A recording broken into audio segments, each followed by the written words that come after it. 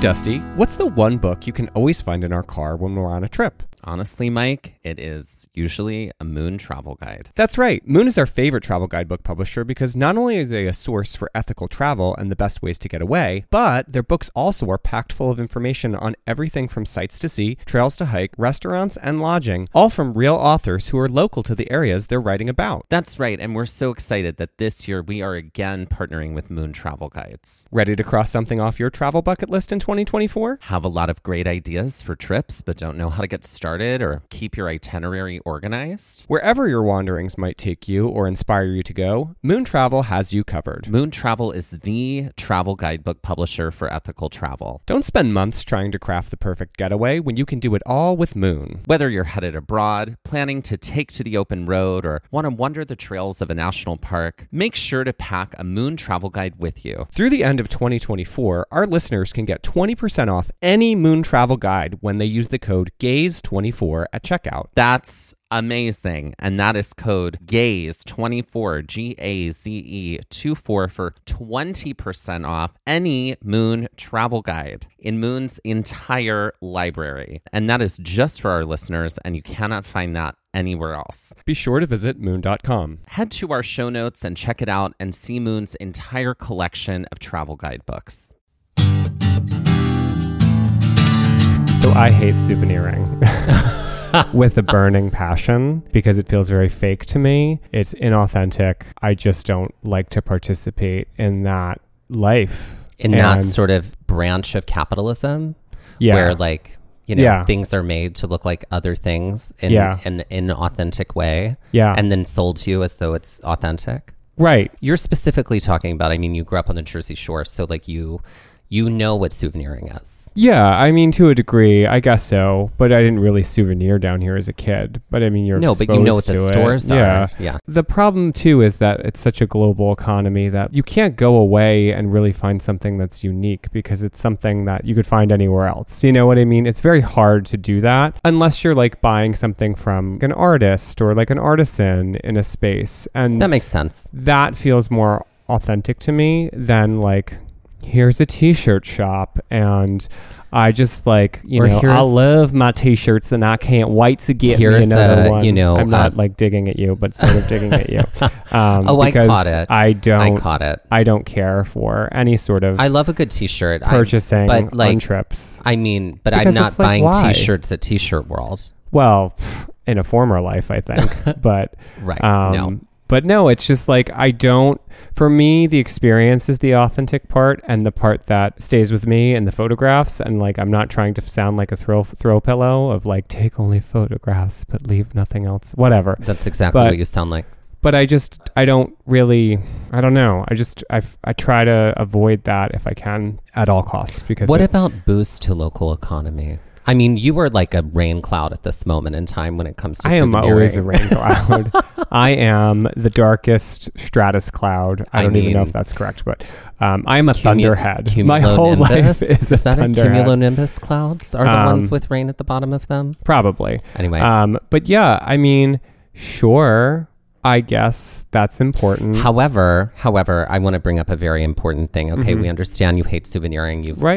Your soapbox has been built. I am like an angsty teen when you're like, hey, I want to go into this shop, and I'm like, oh, Dad, okay, but why? But listen, I genuinely just enjoy stores. I love stores, even if I don't buy anything in them. I love going into them because I'm just so curious about all stores. I will always go in a store. Love it. You're a fetishist for stores. I love stores. So, but me on the other hand, no. You do like trinketing, which is different than souveniring.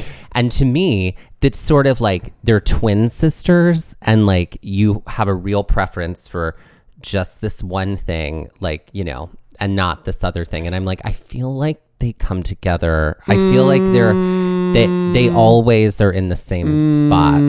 So, okay, well, what is trinketing? I hear you humming. What's trinketing? Trinketing is like flea marketing, I feel like. That I would feel like is more along the lines of trinketing, where it's like, hey, here's the store. We've got Mod Podge things. Then here, you come in here and you get them things. We got doorknobs that came off of a Victorian but household. We've got. Are you talking like, about like a flea market proper, or just like a store that has old I things think that flea has market. mined old things? I think those both live in the realm of trinketing. I think they do too, yes. but I mean, trinketing and souveniring often are on the same street. So, well, you have to really look hard for the trinkets. You got to find the trinkets among the garbage. is my act of going into all of those different stores not sifting through the trinkets versus I don't the know. souveniring? No, not. I'd like to refer back in this clip about maybe a minute. I love all stores. All stores are my favorite. I do love to all go into stores. stores. I might not buy anything from stores, but I love stores. I do love stores, and I'm not saying that one. Who knows what that store has in it? So Maybe they have a trinket section. I don't know if there's sifting involved. I think it's fetish, store fetish.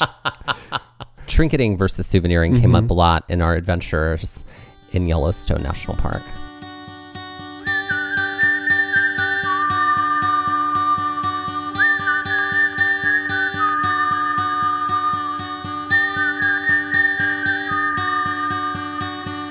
Looking for adventure, I want to follow on the trail, or get a little lost and let the wind fill my sails. Get up when the stars still fill the sky, don't wake the sun. There's so much to be done, and the day has just begun.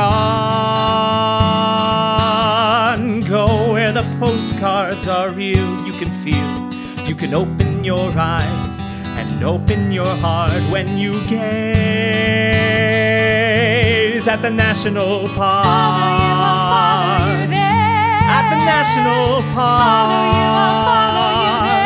At the national parks. Follow you, I'll follow you there.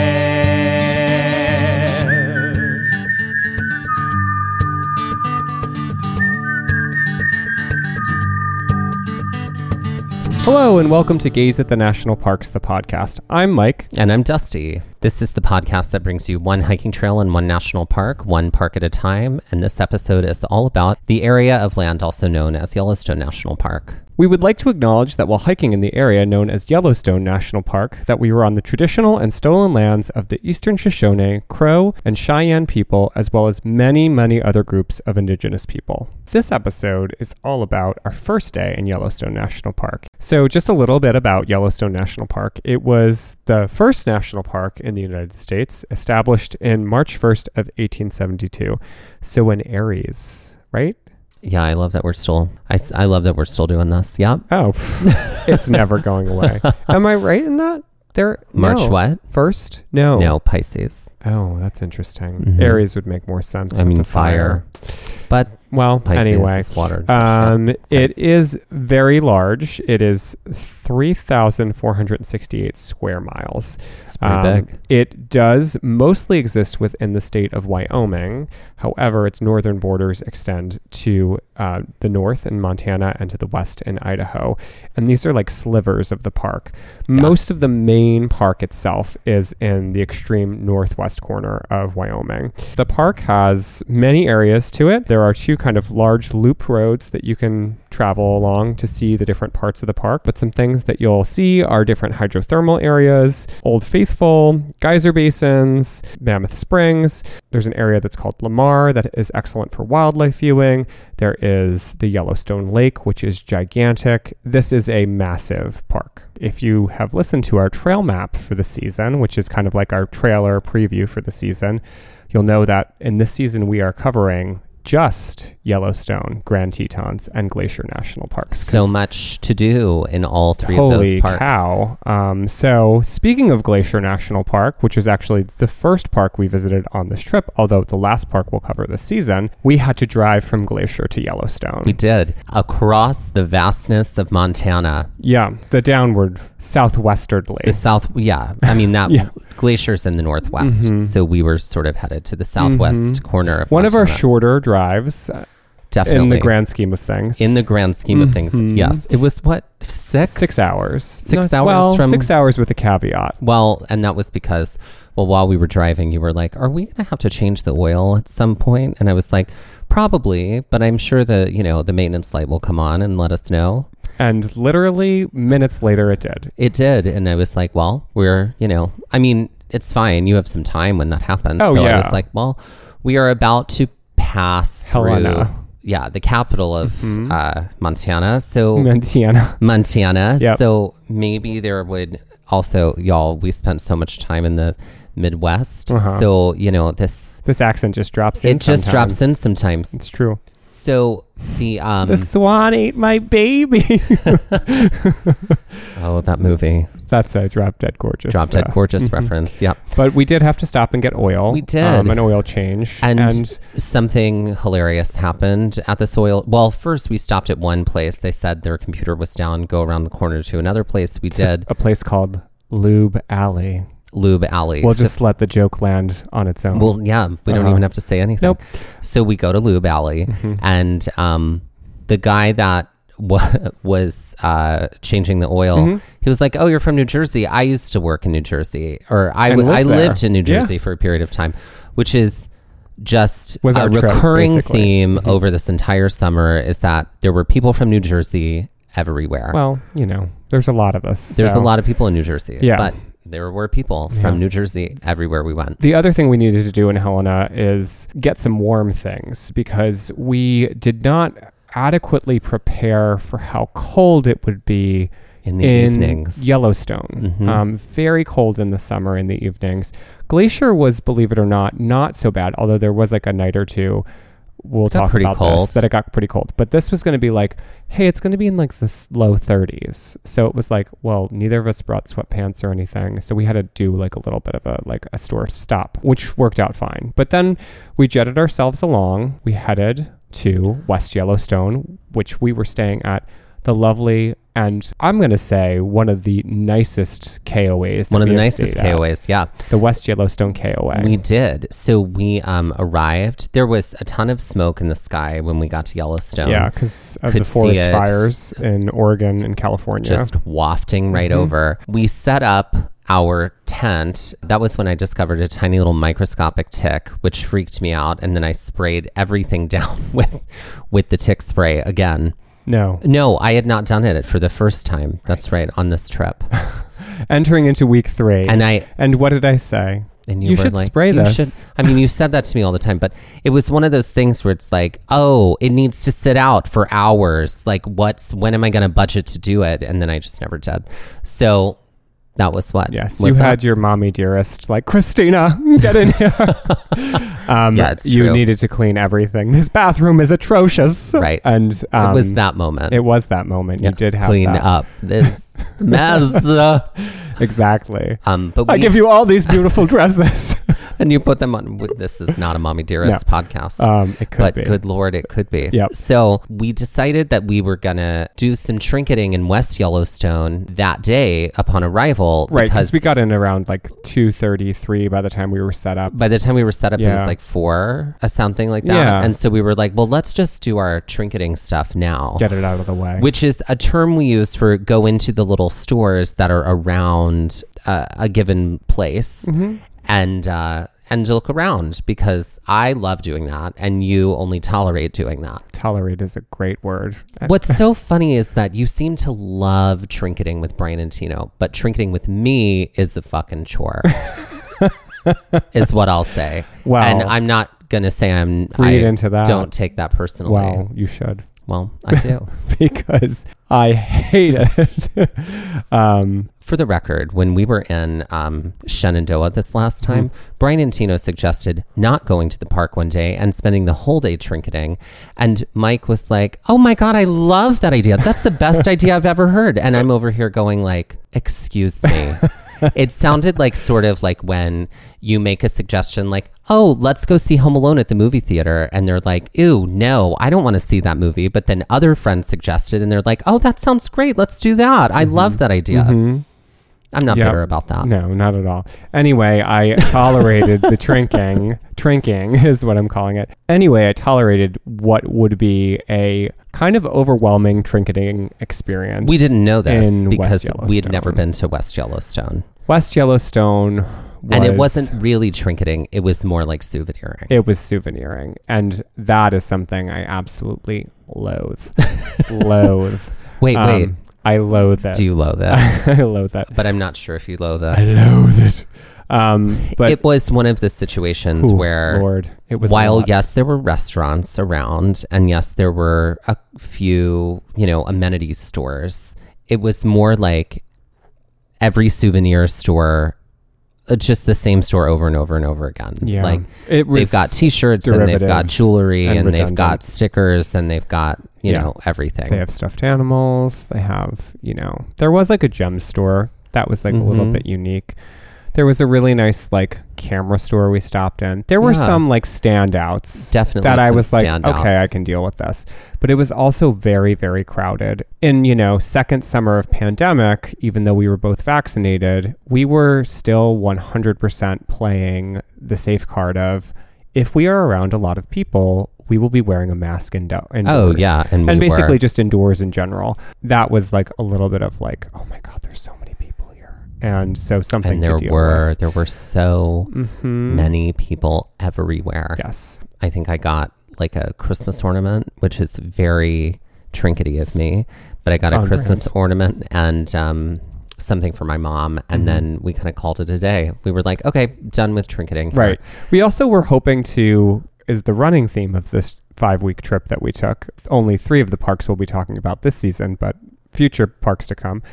We also were up like crack of dawn early. Oh yeah, every day. So we wanted to head to bed kind of early. We wanted to head to bed kind of early because we had an early wake up. Things we realized upon waking up was how freezing cold it was. Yep. It was so cold. We were glad we'd bought that extra blanket. Yeah, we did. We bought like a giant fleece to go over both of our sleeping bags. And it worked out. And then the next night we made a mega sleeping bag. We did. Which was interesting. It was. But so yeah. it's the next morning. We had gotten up from the tent and eaten our oatmeal breakfast, and we are headed into Yellowstone. Looking at the map, like we knew Yellowstone was big, but I don't think we realized that Yellowstone was enormously huge. It's, I think, bigger than the state of Rhode Island. Yeah, and like another state combined or something like that. Wild like that. And we knew we wanted to ultimately get to Lamar Valley this day. We wanted to try to go as far out as we could. Like we wanted to try to go as far north and east as we could in the park, essentially. Right. Yeah. As far northeast as we could. And we were in the west entrance, which is sort of like west central on the park, essentially. And so we knew, looking at the map, it was going to take us about 2.5 hours to get to where we wanted to go. So we knew it was going to be a lot of driving. Yes. When we basically head out, I think it was like probably around 4:35ish that morning. Yeah. We might have slept in a little later, just thinking about like how dark it was going to be, because it wasn't Glacier where we were having sunlight, at 4 a.m. until 11 at night. This was like a little more normal because we were further south. We go through the West Gate before 5 o'clock. There was nobody. Around 5 o'clock. There was nobody. We had the road to ourselves. One of the first things we did was we wanted to kind of make some stops along the way because we weren't sure. We kind of played Yellowstone fast and loose, where we were like, well, we know there are things we want to hit, but we sort of like didn't really plan until we got there, and sort of had a loose plan for what those 2 days we thought were going to look like, which turned into 3 days were going to look like. We made a stop. The first stop of our journey was at the Paint Pots. There's a few of them in different areas here, and they're a specific kind of like geological formation. Yep. We pulled in. There was only like another car in the parking lot at this time. Yeah. So we were like, let's walk out and see what is here. Yeah. So we layered up because it was freezing. And then we walked out. It was about 1.5 miles out to a boardwalk, basically. The boardwalk that ended up being this loop at these paint pots. 6:20 a.m. Yeah, continuing our early mornings, and we are at the Artist Paint Pot section of Yellowstone National Park. Right now we're looking at Paint Pot Hill.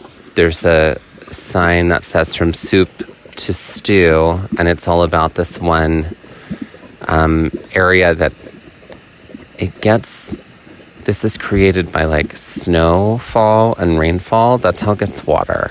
Right, it's sort of like a double boiler, but it is fascinating to watch because it's these like giant mud bubbles popping and like flinging mud everywhere, or clay, I guess. At this You can point. actually see the mud being flung onto the wood over on the boardwalk over there.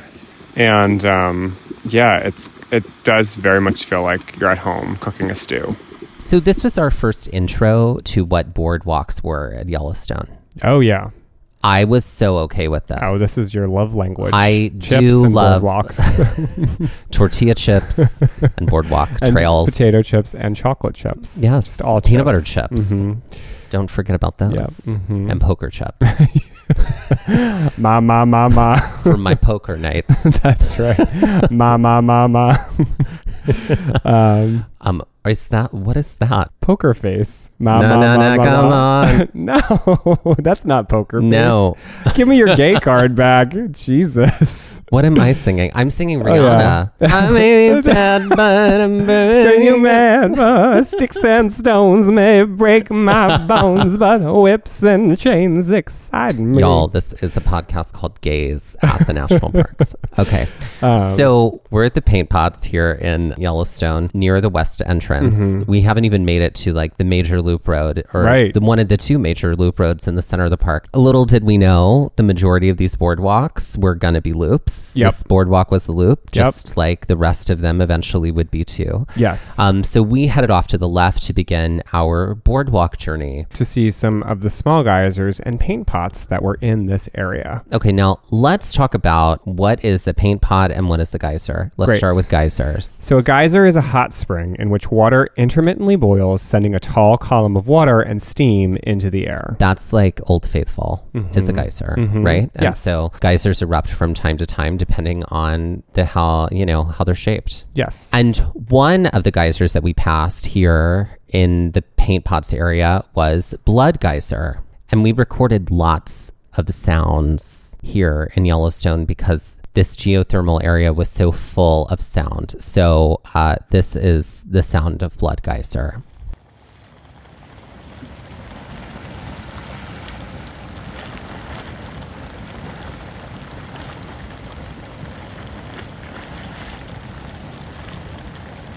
Okay, so what is a paint pot? A paint pot is a basin of boiling mud that is tinted yellow, green, or blue by minerals from surrounding rocks. I feel like that feels very Return to Oz, like a basin of boiling mud. Oh, yeah. It felt like, this is like sulfur cakes with Right. that That kind of thing. Hot jade or whatever it was. Hot jade.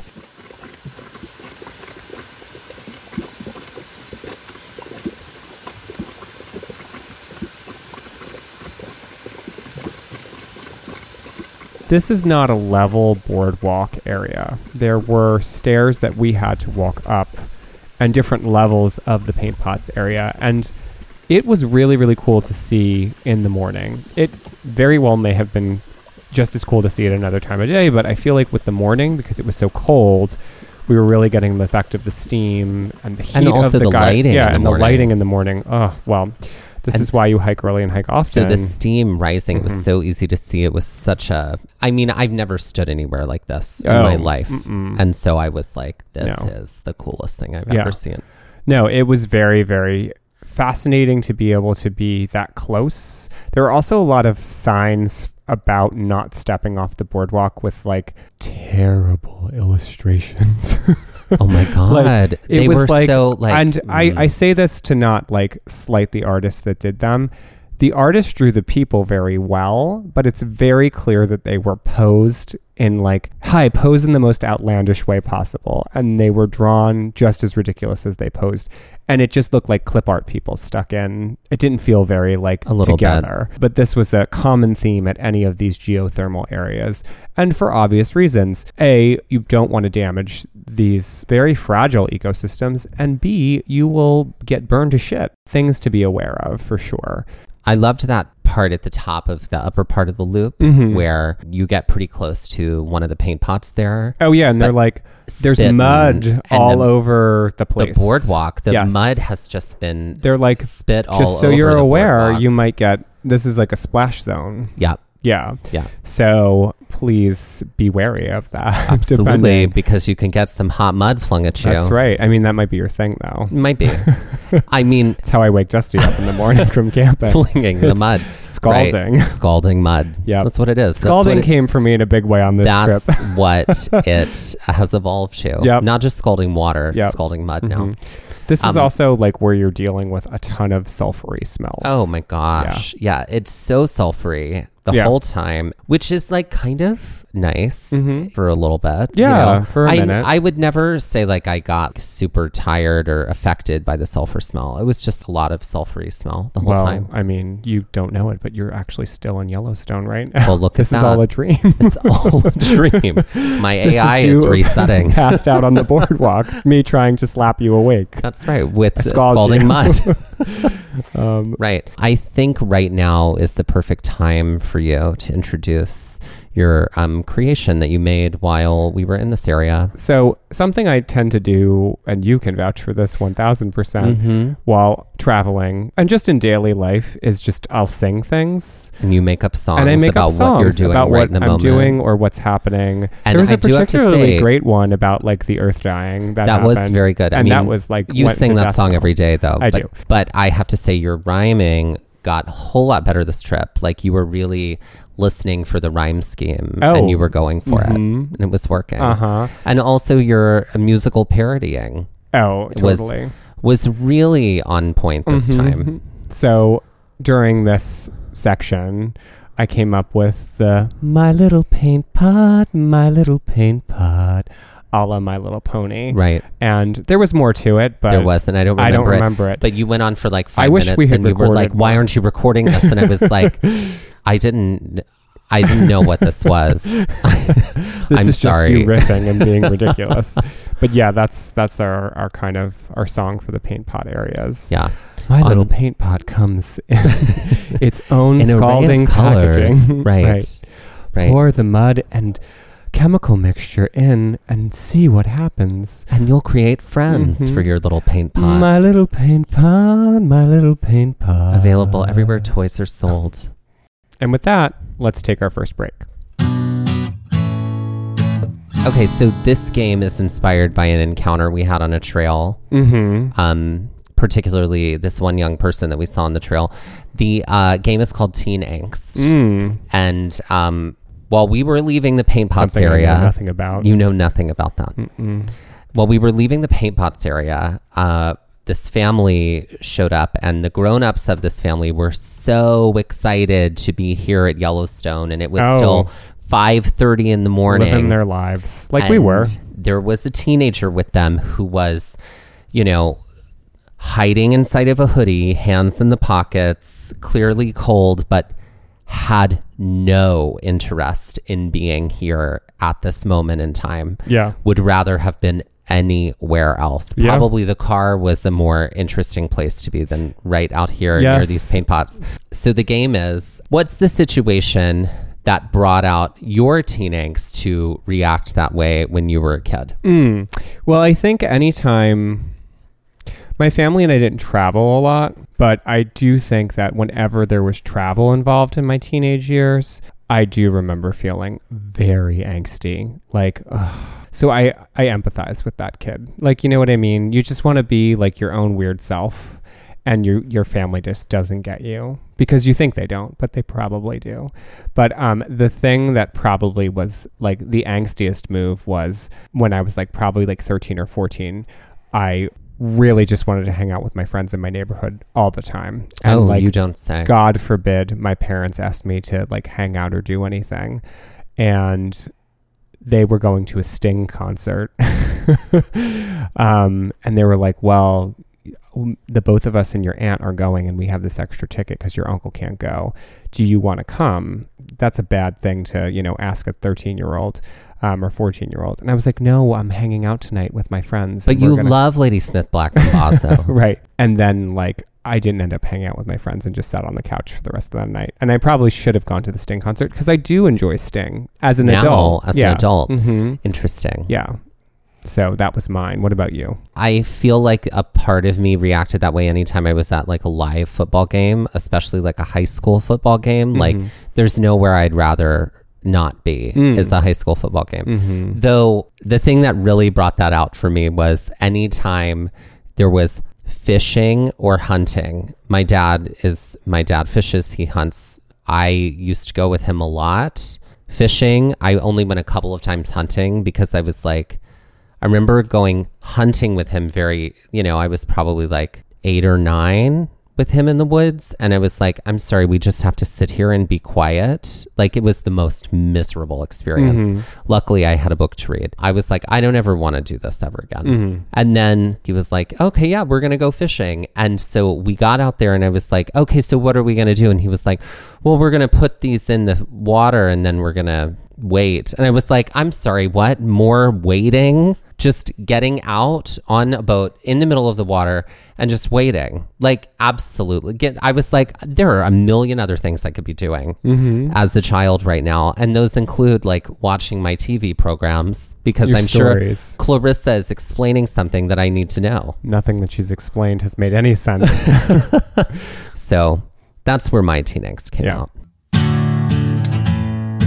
When we left the paint pots area, we drove a little further into what basically becomes a juncture for the park. There are some other areas that we didn't necessarily stop at along the way. This next spot that we hit is the Norris Geyser Basin, which is essentially like at the crossroads of the big loop at the top of the park that you can kind of do, which was really wonderful to be able to have that be right there and to be there so early, because we drove by this several other times on our way out and it was always packed. Crowded. There was like overflow parking on the street at the intersection, which is like a nice healthy walk to where it actually is. Yes, like in on the road essentially. Speaking of parking, we pulled right into the Norris Geyser Basin area. The parking lot was really pretty empty at that point in time. Yeah, still early, like 6 o'clock maybe. We go to park and we see this sign that says park at your own risk. Right. Which is basically like, these geysers spit so high and they're full of, this is boiling water.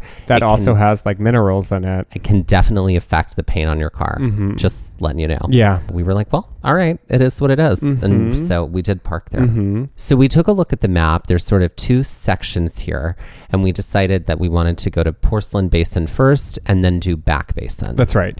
When it comes to the geysers that we saw, this might have been my favorite area. And I know that means Old Faithful too, but I'm just going to say it right now. I did really enjoy, because this was cool. Again, early morning light, early morning like atmosphere. It was really, really neat. It was also, we had sun in the sky. The smoke did come in, but not until like after we had left here. Like it wasn't as hazy. It's still pretty clear. So we had here. some clear morning skies. This was where we also learned the namesake for the Norris Geyser Basin. And we have this new thing we're trying out here in the podcast called White Alert. Oh, look, a natural place has been named after a white person, which is also more common than you would imagine. More common than you would imagine. Right. Or maybe actually as common as hopefully you would imagine. Right. Because of the reality of, colonization here in this area we call America. Yep. So this area is called Norris Basin. It's named after Philetus W. Norris, who was the second superintendent of Yellowstone from some year to another year. Okay, moving on. Okay, so we head over to Porcelain Basin. Right. This area and Back Basin are just full of geysers, and I don't think there were any paint pots here. There might have been a couple.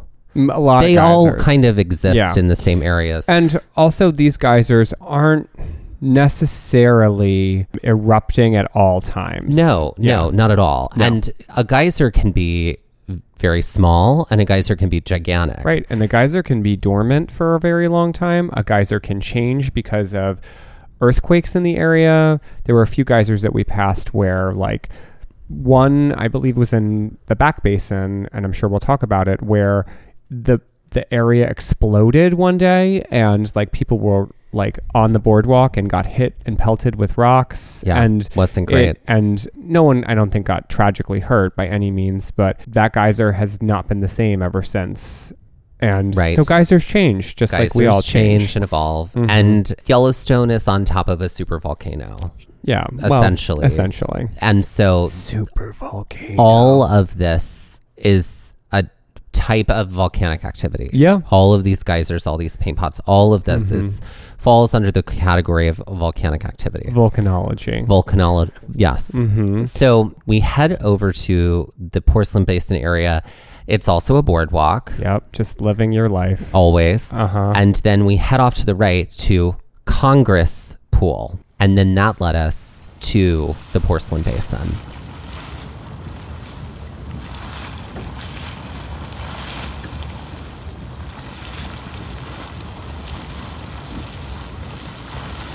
It's now 6:58 in the morning, and we are standing at the Porcelain Basin. We're walking in the Porcelain Basin right now. We are, and it's near the, it's in the, Norris Geyser Basin.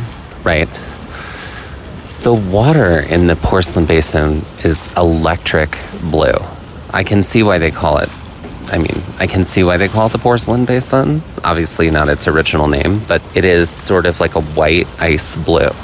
Yeah, it looks like there's a pool light on, and it's murky water, and that's kind of like electric. We're also seeing some like geysers start to go, which is exciting because this is our first day, so we haven't done the big guy yet. But yeah, it's wild over here. We're kind of still up top at this point, like within the basin. We haven't fully descended. There are these like massive sort of steaming geysery vents up top, and you kind of look over the Porcelain Basin. It's very flat. It looks like it's just kind of a pool, a very shallow pool. So at some points, the pool becomes more stream-like. Boardwalk down below. The steam is coming off of this, and the sun is shining. The early morning sun is shining through this. It is a sight to behold. It is something very different from the paint pots that we saw earlier. It's also very big. So to kind of like really take all of that in all at once is a little overwhelming because you're seeing it from above too, which is cool because you get like a different sort of view than when you're on the boardwalk down there, which I really appreciated. When we moved past Congress Pool, we moved down past Hurricane Vent and stood at the Ledge Geyser. And all of these geysers have these signs that are like carved and painted that are, if they're not on the boardwalk and if it's not wet in that area, they're kind of like on the ground there. So they've been placed by the NPS. The Ledge Geyser suddenly got much louder just now.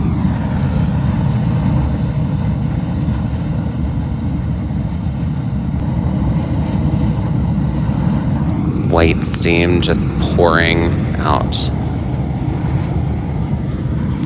Then we followed the boardwalk around. We passed Sunday Geyser, Colloidal Pool, Constant Geyser, Whirligig Geyser, and finally Pinwheel Geyser.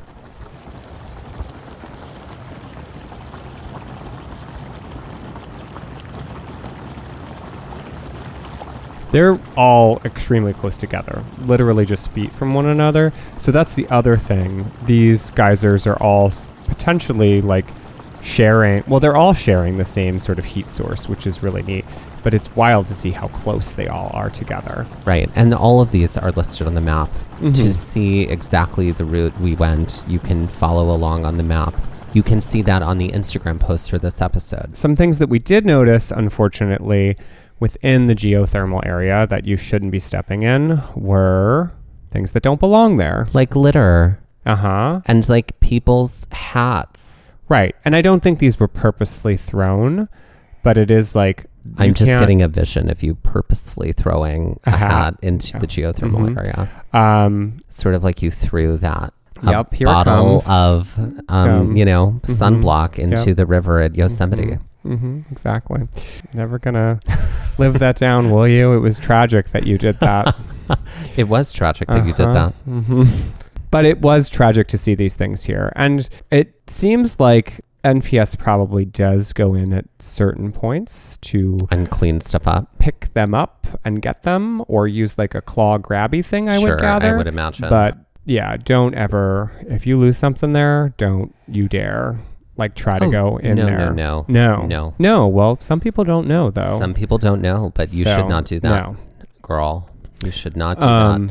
We made most of the boardwalk loop, and it sort of takes you through. You do go off the boardwalk a little into some like wooded area that then does loop you back into the boardwalk to kind of head you back to the gift store sort of lodgy area, parking lot, bathroom area that's going to take you into Back Basin. And so we did that. We did see again, like now you're kind of viewing as we're headed back on the boardwalk this way, you do see those initial kind of geysers right where you were coming down, and they were just like steaming, like coming up, these just vents of like steam. It was really neat. It does feel like you're in some sort of like hellscape.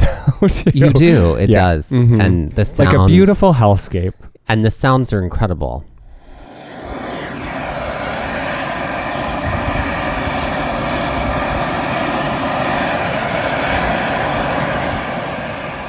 That led us to heading toward Back Basin. Mm-hmm. We headed off to the right. There's a connecting trail from Porcelain Basin to Back Basin, without having to go back to the parking lot. Mm-hmm. And so we jumped on this dirt trail, which then became another boardwalk trail. And the first stop was Minute Geyser.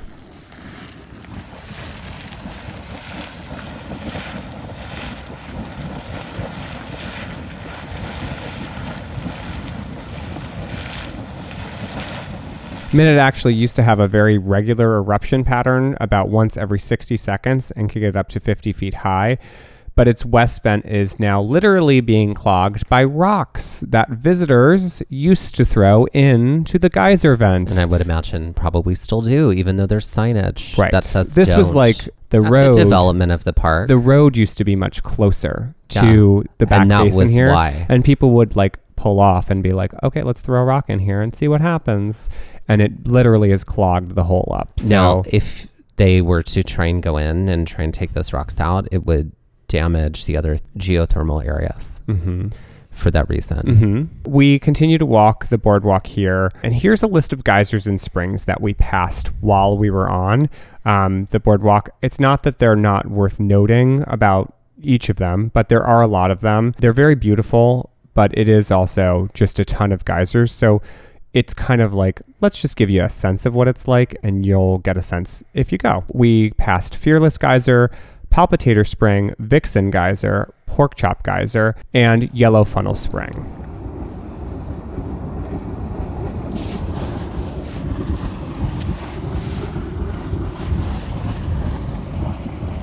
So what was it like for you to be this close to all this geothermal activity? I didn't have wrinkles in my clothes anymore. No, they were gone. They were gone. Set it and forget it. It definitely was really wild because this is not something I've experienced ever. We're so used to, in our travels, just hiking, seeing things in woods and, out in the natural landscape and like summiting things and being on mountains or being on the side of cliffs and things like that. This was 1000% a different experience. It really was very striking. The sight of it, the sound, like Yellow Spring sounded like you were at a hellmouth. Like it was like, oh yeah. Mike just made that sound himself.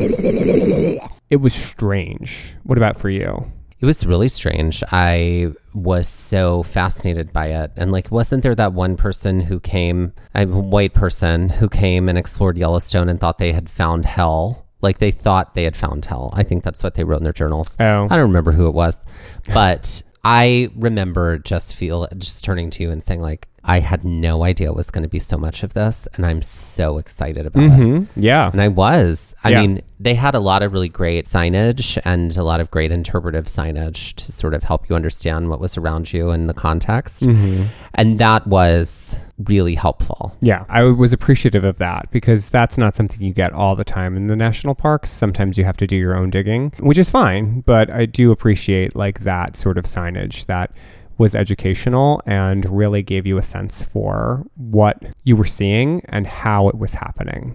And there was so much to hear in this park. Yeah. More so than this I would was say a any other park experience. that we've done. Right. Right. After we left Yellow Funnel Spring, we continued to walk around and we passed Blue Mud Steam Vent, Green Dragon Spring, which I remember just being like very dark and deep and blue. Yeah. It was more blue than green. Black Hermit Cauldron, Puff and Stuff Geyser, the Arch Steam Vent, and the Echinus Geyser. Let's talk about this because this was cool. This was the geyser that we were warned about would ruin the car. Yeah, that Yes. one when it erupts. Yes. Which it wasn't erupting when we were walking I think by. it's very infrequent based Very off of the infrequent, sign. apparently. It was Yeah. like sometimes it's, a month, sometimes it's 2 years. I forget what the current period was now because they had mentioned it in the sign because I think it's been quite some time. It has been. Yeah. And when it erupts, it's going to be huge. Explosive. First of all, you can see everything in the distance the entire time. And so when we're walking around Back Basin, you just see this plume of steam in the distance, and you can't really tell where it's coming from or what's happening. And when we were in Porcelain Basin, there were those steam vents that were close to the top, like right after we had come down. So we were like, okay, this has got to be like maybe a big steam vent. And then you kind of wind your way up, like you're coming up this path as you're doing the back end of the Back Basin, and you're like scooting your way up. This is gigantic. It is just a gigantic funnel of steam that is constantly going. It is. Yeah. Yeah. And the boardwalk there was just soaked from the steam that had just fallen as like water droplets. It was very, very impressive. I don't think I've been that close. I mean, we were close to all those tiny little baby geysers, but These were much bigger in Back Basin. They took a lot. Yeah. They took up a lot more room. but this one was like Porcelain Basin, they were Big Daddy. smaller. These were bigger. From here, we passed the Cistern Spring and made it up to Steamboat Geyser, which is one of the largest geysers in Back Basin. that was like an area you could kind of like, there were two areas that you could view it on. There was one that was like lower, and then you could climb up to the top and see. Steamboat Geyser is one of the largest geysers in the Back Basin. Mm-hmm. We stood there for a minute and we watched, took photos, and had a minute looking at it. Right. And this is where And it was like constantly going. Like this is, you could see this from the distance for much of the time that you're in the Back we were Basin. like, that must be what they're talking about because of the being parked so closely. Right. And I think it was Echinus Geyser too, because I think And that one, Echinus, yeah. because they are explosive, I guess, when they go off. Yeah. This was really, really neat to be close to something that was that large in scale and constantly going. But from here, basically, we're not that far from the car. You're actually No. very close. So we walked up here, and as we were leaving, we passed Emerald Spring and made our Which way. was pretty green. Yeah. Pretty green. And made our way back to the car to head off to our final part of this part of the day. Which was Mammoth Springs. And with that, let's take a little break. Ladies and gentlemen, and everyone in between, please welcome to the stage, Geothermal. Geothermal. How could she not be a queen How could she in not? Yellowstone Of National course. Park? When There I it hear is. the name Gia, I think of that Angelina Jolie movie, Gia, where she was the model. Mm-hmm. That's all I know. I didn't see the whole film Okay. because I wasn't allowed to. When It it was came too out, racy. I guess so. Yeah. Who is Geothermal? She's a steam queen. I think she might could have a steam sort of She hawks always on QVC. enters to steam. Oh, I thought she was going to have a steamer that she could also Oh. sell as her merch. She's a steam queen. No, I think that's a great idea. So she has a steamer that she sells. Whenever she enters, it's always smoke and steam. Oh, yeah. I think she'd be a queen that's really elegant and very elevated with the colors that you get from the different springs and the different geothermal colors. I'm feeling like she's got a Grand Prismatic Springs dress that's probably beautiful. And Right. that, then it's called her Grand Prismatic Realness. That's right. That's the finale of her act. Right. It comes from her bathing suit and she spins and it turns into a beautiful ball gown. Right. There you go. That's right. It's like that Cinderella magic. Yes. Fully Cinderella magic. So yeah, I like that. Uh-huh. I think that she would lip sync to I Feel the Earth Move Under My Feet. I feel like that's been used by another queen on our show, but we could use Has it? I think so. You're talking to Elephant Man over here. Oh, well. Elephant Brain Man. Elephant Brain. Yeah, I think that I could work. Maybe that could work. Yeah. Or I feel like the song I'm So Excited by the Pointer Sisters comes to mind because that's what I think about when I think about geysers. Like they're so excited. They just can't wait to burst. I like it. It's a burst. That's right. Oh, I like it. Mm-hmm. Yeah. Maybe she recreates geyser bursts with like ecologically sound confetti. Oh, okay. Great. Yeah. Mhm. You know, like environmentally sound confetti. Mhm. I feel like there's like some sort of fountain-esque part of her act too. She's able to recreate some sort of geyser experience. I like A that. la like the Bellagio fountain. Mm-hmm. Which hopefully doesn't have water in it right now because people need that water. Yeah. Yeah, seriously. I think she's a fully formed and very well pressed queen all the time. Her outfits Geothermal. are, Mhm. no creases or wrinkles whatsoever. Without further ado, ladies and gentlemen, please welcome to the stage Gia Thermal. We left Norris Geyser Basin and we were headed to Mammoth Springs, which is sort of across the top loop of the park. You were driving. I was, which was a And- lot of my lot on this trip. You were. I made up for In it the a parks. little bit. In the parks, I drove a lot. Toward the end. Yeah. You had to drive a lot in Glacier because I could not drive going to the Sun Road. No. While driving, Mm-hmm. there was this enormous pothole on the side of the road Mm-hmm. that we came very close to. We pulled off to see something, to take a photo. You fully queened out on me. I was not having it at that point. I was like, no, absolutely not. And you fully queened out back. It was a queen off. And one queen will leave here victorious. I was not having it. And this was like, listen, we at this point this was like the third week of our trip, I think, at Yeah. this point.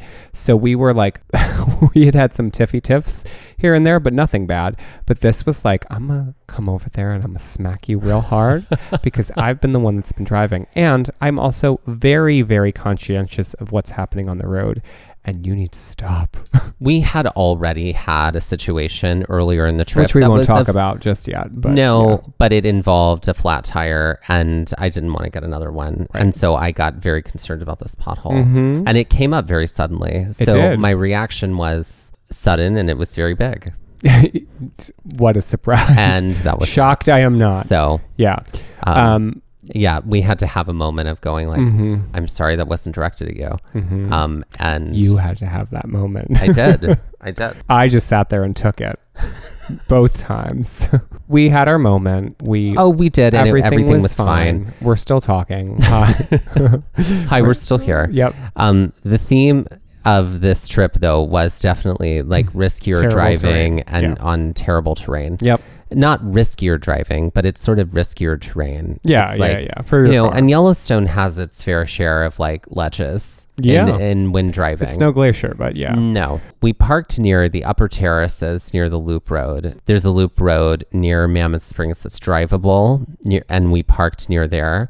And then we got on foot and we headed toward the boardwalks at Mammoth Springs. More boardwalk. More boardwalks. Mammoth Springs was really cool. It was different from what we had experienced at the Paint Pots and Norris Geyser Basin. Right. Because this is sort of almost like a cliff ledge of geothermal activity. Right. That's like white, like starkly and white. orangey, Yes, yeah. and like there's so much happening there. Like Yeah. there are springs around it, and there was steam. Yeah. rising, Oh, yeah. and like the geyser work was small here, right? Weren't the There geysers weren't really- smaller? Yeah, there were some, but they were few and far between. It was more like pools, essentially. A lot of pools. Lot of pools. And by Yeah. that we mean And swimming springs, pools. I guess. Swimming pools that you can get in and do laps. No, we do not mean that. No, we don't. Do not Jokes. get in anywhere. Jokes. Within. Do not jump in Springs. any of that water. No. So we walked from the parking area to the boardwalks of what's called the main terrace. First, we passed by Dryad Spring, and then we got to Canary Spring.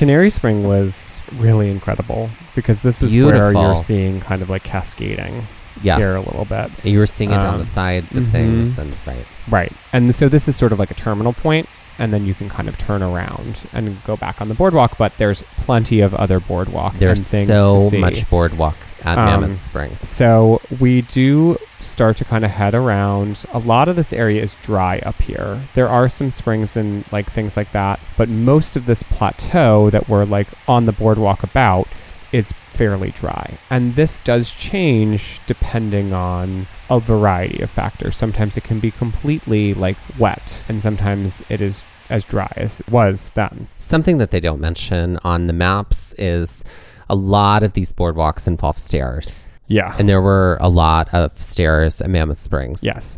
And now you can park down, like the park road we were up at the very top where we parked. The upper terrace. But you can park down at the lower terraces closer to Yellowstone Village and hike up all of this. You could. Right. Another thing you could walk up do, walk up it, is that not every boardwalk here at Mammoth Springs is wheelchair accessible. Some of them are from the upper terraces. You can come out on a number of the upper terraces and don't involve stairs. You can get a view from there. Yep. We walked around these different terraces to see basically all of Mammoth Springs. From all the different angles. A lot of the names here were based in Greek and Roman mythology. Yes. So there was like Aphrodite and like Zeus, and I think Cupid were a few of the names that were kind of thrown out here and there. While there's areas where there's running water, there was that one, as we were headed down to the lower terrace, it was almost like waterfall that was very like orangey. Those like waterfall-y terraces. It was very desolate at the same time and dry, and it felt almost like very dead. Everything felt very like deadly desert, like no sort of life happening. Right. It here. was definitely a different, whereas over at Norris Geyser Basin, everything felt very much alive and happening under the earth. Yeah. And here it was less. It was so. sparse. It was sparse. Yeah. Though the landscape of Mammoth Springs changes every year with that flowing water, which was fascinating to learn. Yeah. That it literally, there's part of it eroding, there's part of it changing shape. Yes. Over time. Yes. There were also these benches that we passed. I mean, I guess they're benches. Yeah, they were interesting. Like right off the They boardwalk. were a little tall. Yeah. I was like, is that a bench? And you were like, I guess. I was like, but it's so tall. Like, why? Anyway. I guess it's their way to like be able to not sacrifice boardwalk, but allow you to be able to sit Give safely. you a place to sit. Maybe. I don't know. We did kind of walk a lot of the way down to the lower terrace, and the uphill And that required us to come back. was a lot.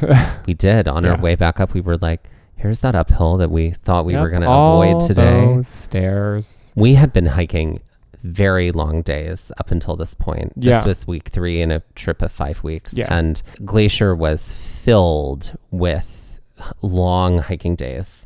And we were like, oh, we're going to get some relief in Yellowstone because the Lies. hikes aren't as long. Lies. Lies. As you can hear in the length of this episode, we did a lot in this. Yes. In this time. And this wasn't even, we didn't even make it to 12 noon at this point. No. Still before No, that. girls, we were still working before the noontime hour. When we got back to the car, there is the loop road at the upper terrace that you can take. And we're like, well, we're here. It wasn't as interesting. Not as interesting. We got out at like one point towards the end to see like a geyser-y thing. Something, steam vent, something. And it was like, okay, great. Hike and walk the boardwalk if you can. The cool thing is you're able to see Mammoth Springs from afar too when you're lower on the park road near Yellowstone Village. And so you can get a sense for what it is. If you're able to get out on the boardwalk, it's really wonderful. If you're not, you can still get that incredible view and incredible experience without necessarily having to be right there.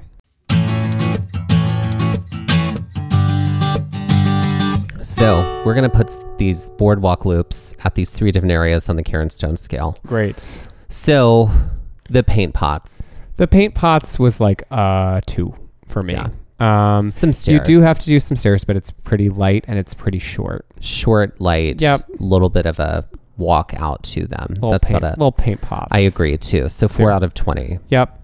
Let's talk about the porcelain basin, which is the first part of the Norris Geyser Basin. I think maybe also a 2. That's my feel too. Yeah. And I same mean, thing it's with like back basin. a little bit of slope, Yeah. but not much.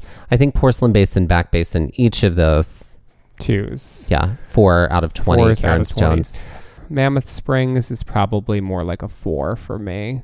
Yeah. Just because there are some stairs and it is steep. It wasn't taxing, but you have to be prepared if you're planning on doing as much of Mammoth Springs as we did, which was basically all of it. all of it, seeing all of it from Yeah. all angles. You've got a 4 on your hands. So from we've me. got an 8 out of 20 on Great. the Karen Stone scale. And with that, let's end this episode with some Jeopardy style trivia. It's time for our first Jeopardy style trivia of season 4. It's true. I'm very excited about mine. And mine. Why don't I start? Because I think mine might be a little easier, so it'll get some traction going. Great. I'm nervous that we wrote the same thing. Really? I don't know. I don't know. It hasn't happened yet. It's been Okay. close. So I was inspired by paint pots. Great. On the last episode of season 3, Mm-hmm. I wrote Guess the Sculpture by the bad review of the sculpture. So this is sort of a guess. So this is Guess the artist that painted this painting. Bonus points if you can name the title of the painting. Cool. Based on what the bad review is saying about it. Great. Are you ready? I'm ready. For 100. Mm-hmm. I can see that it's a bridge going over a pond, but I can only tell from the other side of the room. I think Cher from Clueless was right. From far away, it looks fine, but up close, it's just a big old mess. It's Monet, and it's water lilies with Japanese footbridge. Yes, Yeah. or the Water Lily Yeah. Pond is Yeah. another title. Correct. Yep. Okay, for 200. I mean, does he have a headache or something? Can he not stand the fact that he's on a boat? And why is he covering his ears? And I feel like nobody's talking about the other people behind him.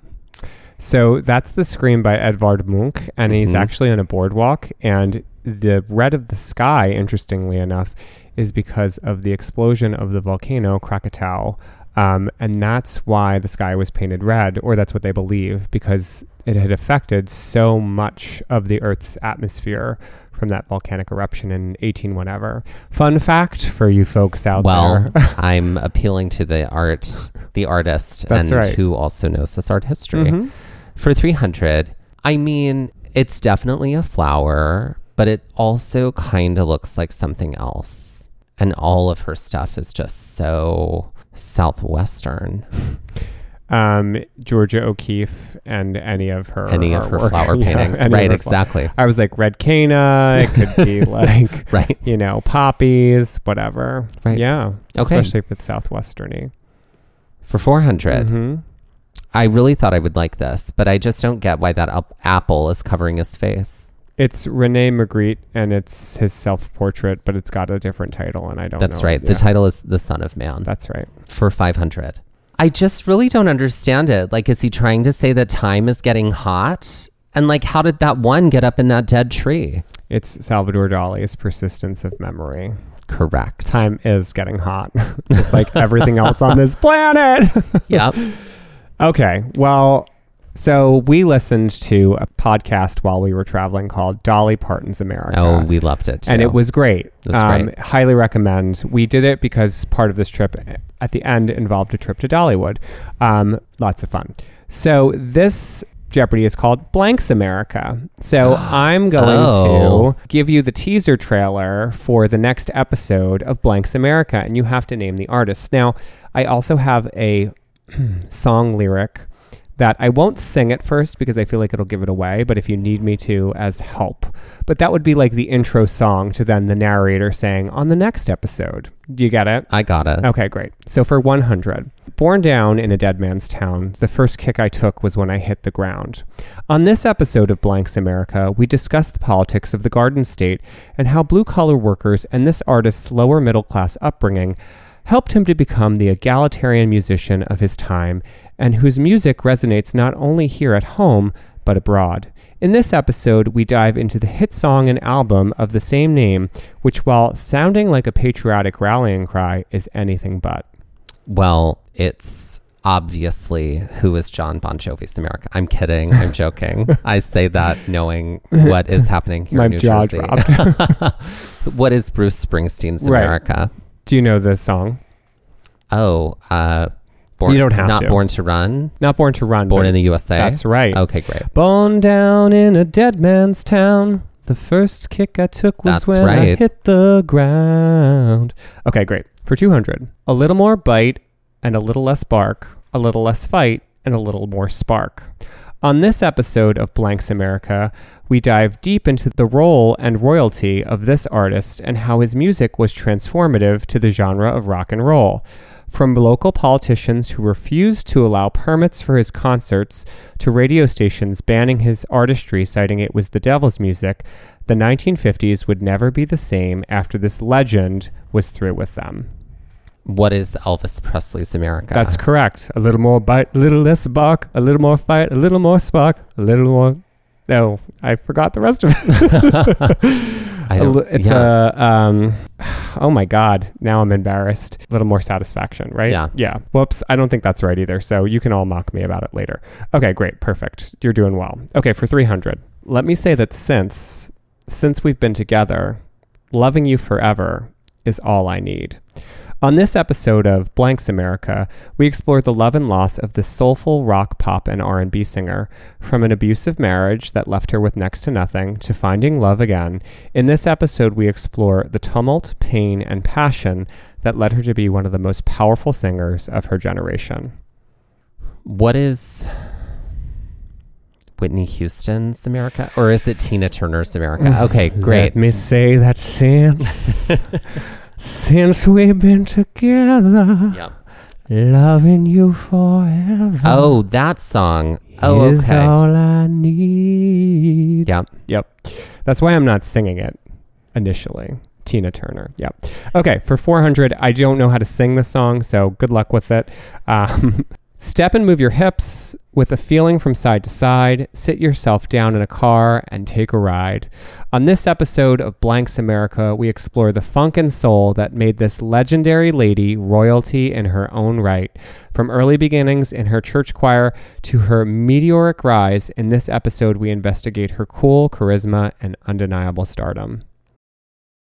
Who is Aretha Franklin's Very America? good. Look at you go. I can't sing that song, but that's I don't know that I can either.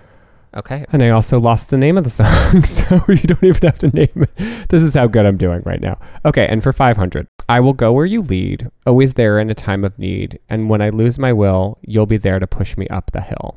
On this episode of Blank and Blanks America, we dive deep into the songs of love, devotion, and hardship of this dynamic duo. This platonic friendship, which gave us some of the most heartfelt and upbeat anthems of the late 60s, ended in tragedy, and where one could not go where the other would lead. In this episode, we'll examine their friendship, their love, and the pain and loss. Who is Sonny and Cher's America? No. Okay, I'm going to guess again. Who is the Carpenters' America? No. I will go where you lead, always there in time of need. And when I lose my will, you'll be there to push me up that hill. Nope. Oh, who is Marvin Gaye and Tammy Terrell's America? Oh, I see. And no, All right. no looking back Got for us. Oh, that was that. That's it. That's 500. Oh, that was looking the at end? me like, yeah. Oh, I thought you there were was like, another oh, I one. want more. Was there 5? That was 5. Yeah. Oh. Great.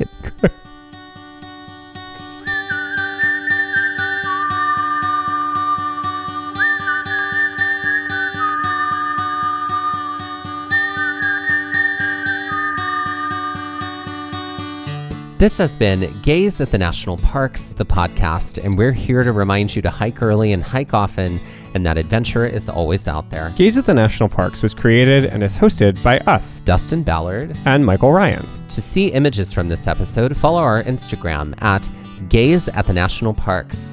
To contact us, email us at gazeatthenationalparks@gmail.com.